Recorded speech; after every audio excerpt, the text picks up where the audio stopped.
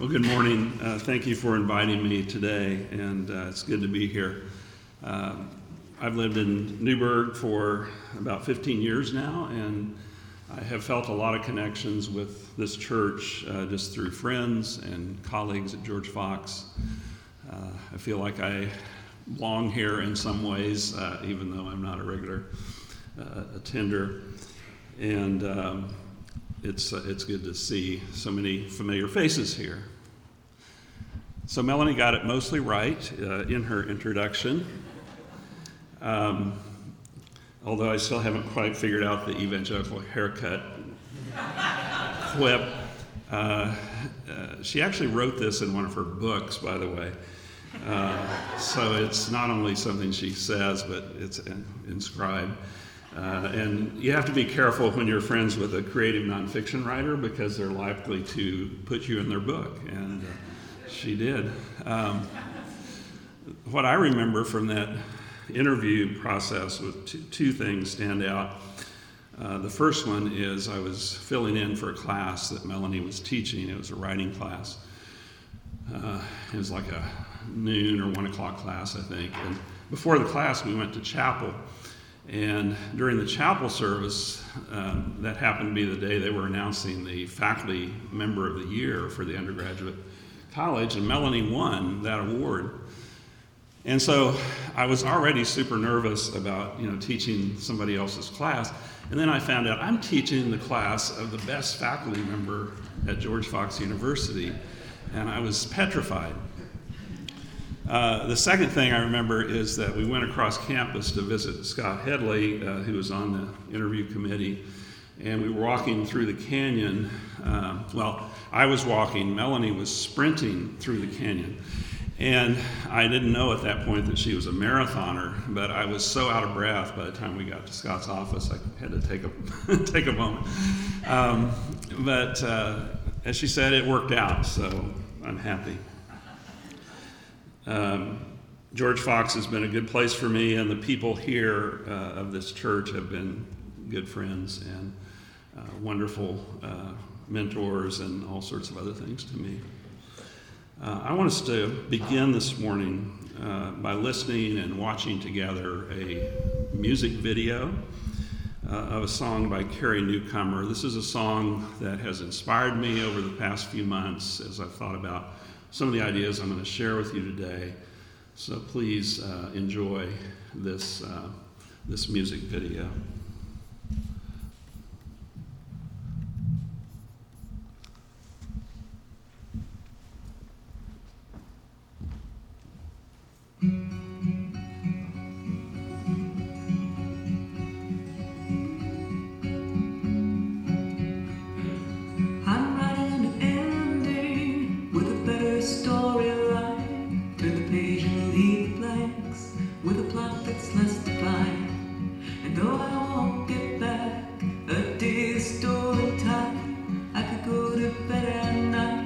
With a better storyline.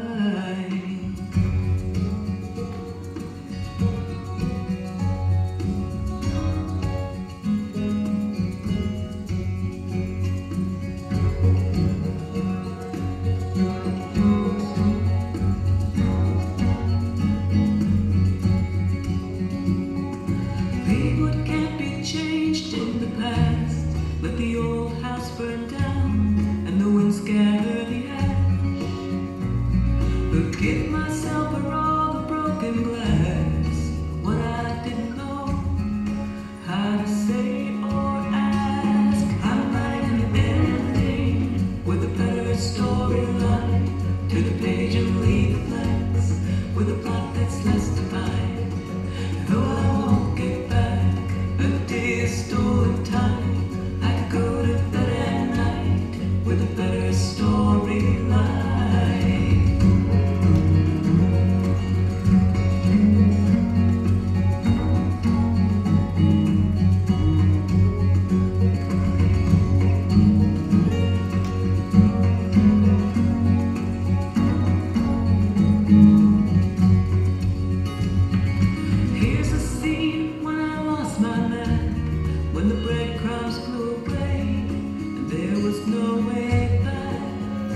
Just the compass of my heart to find the path. Seen only in the dark.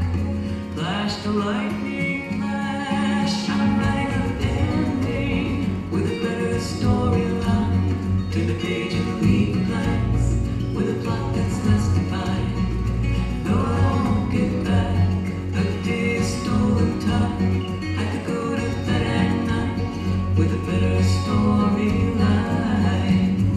There are stories shaped like stones, the ones our hearts have always known, the ones we finally call home. Down where the spirit meets the bone. I'm ending where another story starts. At the edges I can grow, even when they're razor sharp. I'm grateful for the words that I bookmarked. Before I really knew I'd need them for this part. I'm writing an ending with a better storyline. Turn the page and leave the blanks with a plot that's less defined. No, I won't get back a day's stolen time. I could go to bed at night with a better storyline.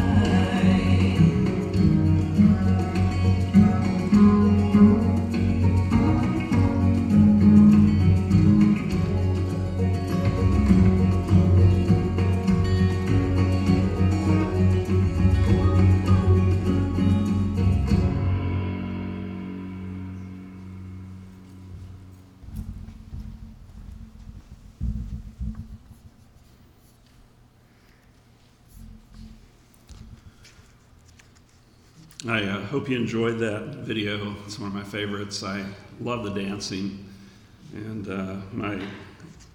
my life goal after watching it was to dance like the guy in the stocking cap and the suspenders. I'm working on it, but I don't know. It may be a while before I can pull that off. But I think it's a very joyful. It always uplifts me when I watch that. And also, it really does express in a lot of ways what I want to share with you this morning. Would you listen to this biblical text from Acts chapter 9, verses 1 through 22. Meanwhile, Saul was still breathing out murderous threats against the Lord's disciples. He went to the high priest and asked him for letters to the synagogue in Damascus, so that if he found any there who belonged to the way, whether men or women, he might take them as prisoners to Jerusalem. As he neared Damascus on his journey, suddenly a light from heaven flashed around him. He fell to the ground and heard a voice say to him, "Saul, Saul, why do you persecute me?" "Who are you, Lord?" Saul asked. "I am Jesus, whom you are persecuting," he replied. "Now get up and go into the city, and you'll be told what you must do." The men traveling with Saul stood there speechless. They heard the sound, but did not see anyone. Saul got up from the ground, but when he opened his eyes, he could see nothing.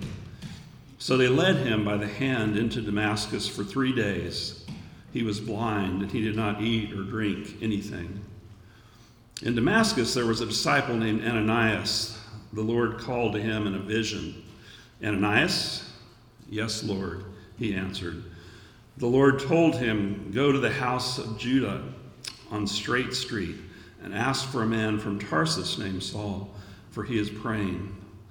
In a vision, he has seen a man named Ananias come and place his hands on him to restore his sight." "Lord," Ananias answered, "I have heard many reports about this man and all the harm he has done to your saints in Jerusalem. And he has come here with authority from the chief priests to arrest all who call on your name." But the Lord said to Ananias, "Go, this man is my chosen instrument to carry my name before the Gentiles and their kings and before the people of Israel. I will show him how much he must suffer for my name." Then Ananias went to the house and entered it. Placing his hands on Saul, he said, "Brother Saul, the Lord Jesus, who appeared to you on the road as you were coming here, has sent me so that you may see again and be filled with the Holy Spirit." Immediately, something like scales fell from Saul's eyes, and he could see again. He got up and was baptized, and after taking some food, he regained his strength. Saul spent several days with the disciples in Damascus. At once he began to preach in the synagogues that Jesus is the Son of God. All those who heard him were astonished and asked, "Isn't this the man who raised havoc in Jerusalem among those who called on the name? And hasn't he come here to take them as prisoners to the chief priest?" Yet Saul grew more and more powerful and baffled the Jews, living in Damascus by proving that Jesus is the Christ. Would you pray with me, please? Gracious God, thank you for this time to meditate on stories. Thank you for being the author, the ultimate author of our stories, but letting us play a part in how our stories unfold. Thank you for each story and each person here this morning. We pray in your name. Amen. When Krista Tippett interviews any guest on her podcast, she always begins with the same question. She asks her guest to describe their spiritual or religious atmosphere that they grew up in which they were raised. Over the years, I've found this to be an important factor in my own life. But I've also found it fascinating how something so important in our lives, the way we were raised, is something that we have absolutely no control over. I don't know about you, but I didn't get to choose the family that I was born into. I didn't get to choose the church that my parents attended and brought me to. Believe me, if I had, I would have made a different choice, which is a little foreshadowing to what I'm going to share with you. But isn't that weird to think about? You know, we have no agency in that, and yet it affects so much who we are and how our lives develop. And unfortunately, we know the stories of some who grew up in really difficult families, families that damaged them, families that taught them worldviews that were very unhealthy and hateful. And these are very sad things that we see really every day in life. But some of my favorite stories are about people who grew up in some of those difficult circumstances and yet were able to change, were able to break free and write new and better stories. And so I want to use 3 examples today. The first is the Apostle Paul. The second is a woman named Megan Phelps Roper. And the third is myself. So we start with this story, very familiar story of Paul, right, who is the persecutor of the church, who is someone who saw his mission in life to destroy the Christian movement, and moving from that to becoming its most eloquent spokesman and its greatest theologian. I like to imagine Saul's family as super strict, and that he was raised in this environment where he was almost forced to study, study the Bible, to study the text, to learn to be a great Pharisee. And I'm sure that Saul was totally convinced that he was doing the right thing while he was growing up in that family. In fact, he tells us in one of his letters that he was a Hebrew of Hebrews. I like to think of him as the Michael Jordan of the Pharisees, personally. And yet, with God's help, Saul does a 180. It seems to me at the heart of the gospel is the affirmation that people can change. Jesus and John the Baptist, you remember, called people to repentance at the beginning of their ministries, to turn from their old habits and practices based on materialism and selfishness, and to write a new and better story based on truth, justice, love, and community. But just in case we think that such conversion stories are only in the Bible, we can look at contemporary stories as well. Ones like the story of Megan Phelps Roper. Megan was raised in the Westboro Baptist Church. And as you probably know, members of this church have become widely known for their public demonstrations at a variety of events, including military funerals, where they share their extreme ideology of hatred and intolerance. When Megan was 5 years old, she began to join her family on the picket lines. Megan's parents made signs for her to carry. One of them said, "Gays are worthy of death."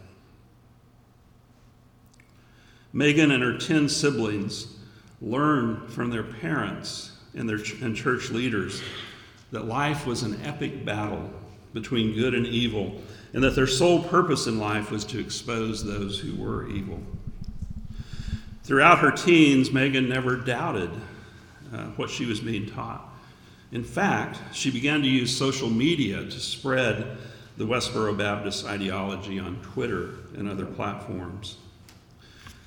In her 2017 TED Talk, which I understand is still one of the most watched TED Talks in history, Megan explained how it was the conversation she was having on Twitter that began to change her views. Notice this, those of you who criticize Twitter or X, it was central to this person's conversion.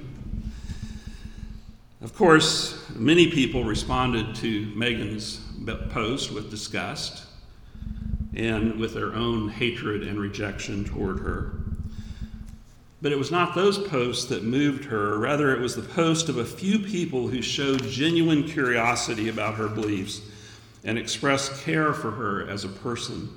Those people seemed to really want to know what she believed and why she believed it. And over time, those few began to cause Megan to question her faith.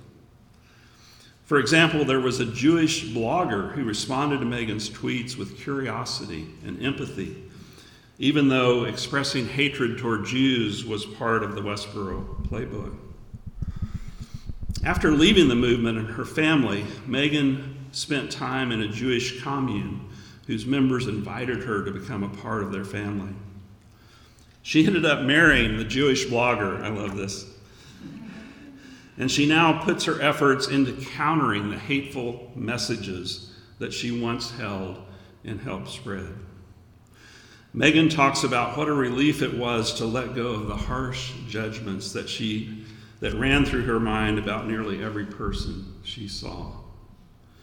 Megan is writing a new story, rejecting an ideology of hate and exclusion for one of love and inclusion.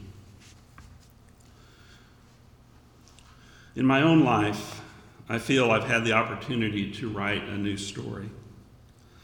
So I want to share a few personal reflections.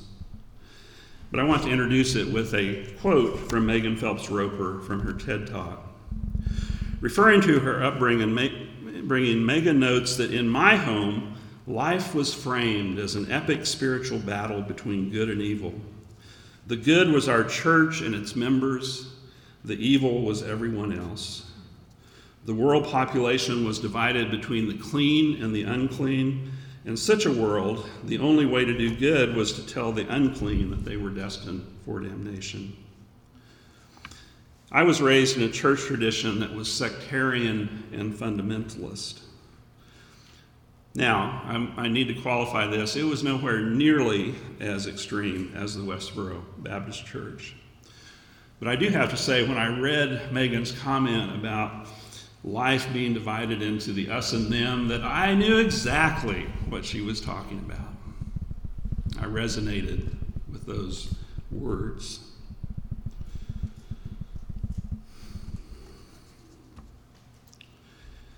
I was taught growing up that among all the different denominations and religions in the world, miracle of miracles, our church was the one who had learned how to interpret the Bible and how to worship God. In my youth classes, we spent time studying other denominations and religions, not to understand them, but so that we would be better prepared to convert them to our way of thinking, and also to expose their errors of their practices and beliefs. So we studied the Methodists and the Baptists and the Catholics. If we had known about the Quakers, we would have studied them, I'm sure. Identifying how they misinterpreted the Bible, and the strong implication being that those folks were on the path to damnation. And I remember as a teen being very troubled by this. Believe it or not, I was a very serious youth. And in high school, I took this very seriously. I suspect in the same way that Saul took his teaching, and Megan Phelps Roper took hers. And it occurred to me one day, all these people I'm going to school with, where do they go to church? Oh yeah, they're Methodist and Baptist and Episcopalians, which meant they were on the road to hell, and which meant I was the one responsible for saving them. Now, in addition to being serious, I was extremely shy in high school, and so I had a lot of trouble doing this, and that led to guilt and more problems for me spiritually. But I will tell you one story that kind of illustrates what this meant in my upbringing. One of my high school friends, who was a member of my denomination, was dating a girl who was Southern Baptist. And one night, my friend Clark and I sat down with Rosemary and explained to her why her church's view of baptism was wrong.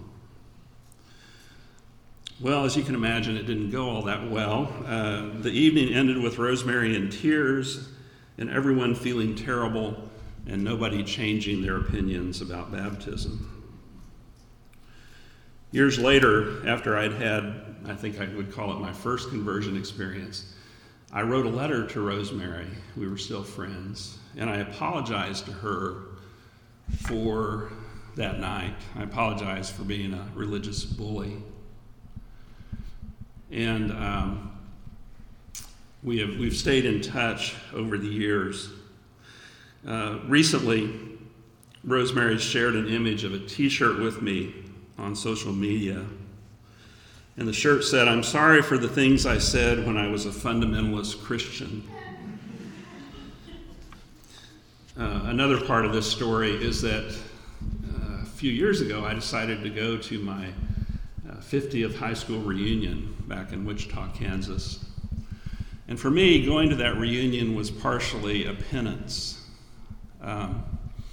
Because what I realized is, as I interacted with those classmates, I thought about the way I viewed them when I was in high school. And I just wish I'd had the t-shirt to wear, that would have been perfect, but I didn't have it at that point. But I didn't really talk to anyone about that, but something inside of me needed to do that.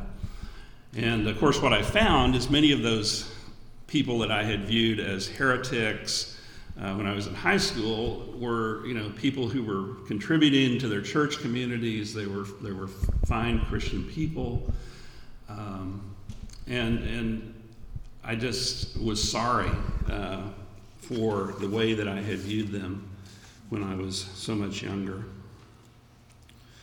Well, I could tell stories all day, but I think you get the point. Since leaving the church of my youth, I've been engaged in an ongoing process of what I would call deprogramming and unlearning some of the toxic elements of the belief system and the worldview that I was taught. When I finally decided to leave the church I was raised in, there were certain qualities I was looking for in a new church. And I thought I might share these with you because I know that you've been in a discussion about what does it mean to be the church in these times. And perhaps hearing what some middle-aged guy who's leaving a tradition was looking for could be helpful or not. But I've still got a few minutes left, so I'm going to share them. First, after growing up in a church system that was exclusive, I wanted to be part of a spiritual community that was inclusive, open, and welcoming. I was attracted to the denomination that I eventually ended up in precisely because it displayed those traits. The pastor opened every service with a statement like this: no matter who you are or where you are on life's journey, you are welcome here. And also, I was looking for a church that was open in its interpretation of Scripture. After growing up in a biblicist tradition where, for example, instrumental music was not used in worship because of a particular hermeneutic, by that same hermeneutic, the women in my church tradition were prohibited from reading Scripture in church and would never have thought of pursuing seminary or becoming a pastor. I was looking for a different approach. I hoped to find a community where it was okay to ask questions about the Bible and where uncertainty and doubt were considered as necessary parts of faith rather than as signs of unbelief. I'll never forget the day when the pastor of my new church was talking about the idea of being an open and affirming church. And she said, you know, we've decided as a church and as a wider body that this is going to be our stand. We're going to be open and affirming. And then she said, but we could be wrong. And she said, the only thing we can do is continue faithfully in the path that we've determined. And this thing that stunned me about that sentence was the phrase, we could be wrong. Because I'm telling you, in the years I spent in my church, I never heard anyone say that. So an important part of a church for me was that stance of uncertainty, and we could be wrong, but we are pursuing faithfully the best way we know how. The church I found was open and affirming to all sexual orientations, and this had become important to me as well. I wanted to be in a church that reflected my values of love and inclusion. Being a part of my church has strengthened my commitment to be an ally for my LGBTQ plus siblings. It has helped me be a better ally for the gay students that I teach. And the experience of worshiping with and serving with gay and lesbian Christians has enriched my spiritual life and changed my view of the world.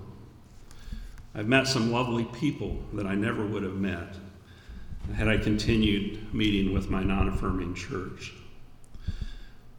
I've also come to admire the stories of these Christians who have maintained their faith and religious practices in the faith of discrimination and exclusion.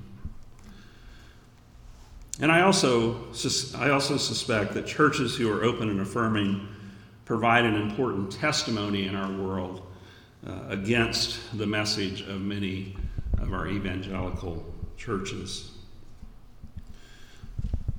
Another thing I was looking for was a church that prioritized social justice and that seeks shalom for all people for the earth. The church of my youth was not much concerned with such matters. I don't remember ever hearing a sermon on racism, even though I grew up in one of the most segregated cities in America. Most of what I learned about social justice, frankly, came from Bob Dylan and the singer-songwriters of the 60s and 70s, because I didn't hear about it at church. And so I'm glad to go to a church where when I give my money, I know that the organizations that my church is supporting are ones that support my own priorities, not the least of which is environmental justice. I was also looking for a church that would allow me to use my gifts and where I would receive pastoral care. I wanted to be a part of a church where I would be invited to participate, but at my own pace. And by that I mean it had been my experience in past church communities that I was expected to serve, and there was some guilt that came with choosing not to teach a class or to serve on a committee. By contrast, I hoped my new church would recognize that I might need a little time for healing from some of my former church experiences. And I was relieved to find that my new church used language like every member should share their time, their talent, and their treasure.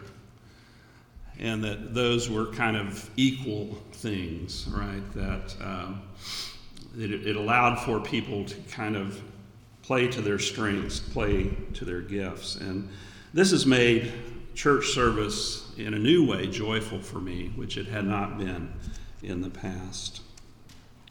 One example of that is I get to play my guitar in church these days, and of course I would not have been able to do that in my former church. And I have to confess, maybe this shows something about me, that whenever I play my guitar in church now, I feel a little bit rebellious. Is that okay? I don't know. It's kind of a good feeling in a way. Finally, when I was looking for a church, I was looking for pastoral care, and I found it. During the last decade or so, I've gone through a few surgeries. I've lost my dad, my father-in-law, my mother-in-law. And for me, it's important when those bad events happen to have a church community to lean on. And in all of these events, after I've talked to my family about them, my first call is to my pastor, Jenny. And her prayers with me and for me have made so much difference. And I'm so thankful for those, as well as the prayers of the church community. Before I finish, I want to say one more word about leaving something. I hope that you won't get the idea from hearing me tell my story that leaving my church tradition was easy for me. It wasn't. In spite of all the problems that I've cited. I've had to learn that just like my family of origin, the church I grew up in will always be a part of who I am. And my goal has been to go from bitterness to thankfulness of the things that were good about my religious heritage. But even though I'm a fairly advanced age, I'm still working on that. It's a lifelong thing. As I continue to deal with my past, I am holding on to the words of the liturgy when I became a member of my new church. We thank God for all the communities that have been our spiritual homes. I love that so much. So thank you for listening to my thoughts on writing a new story. What about you? How are you writing a new story? Or what new stories perhaps have you written in the past? I would love to hear those.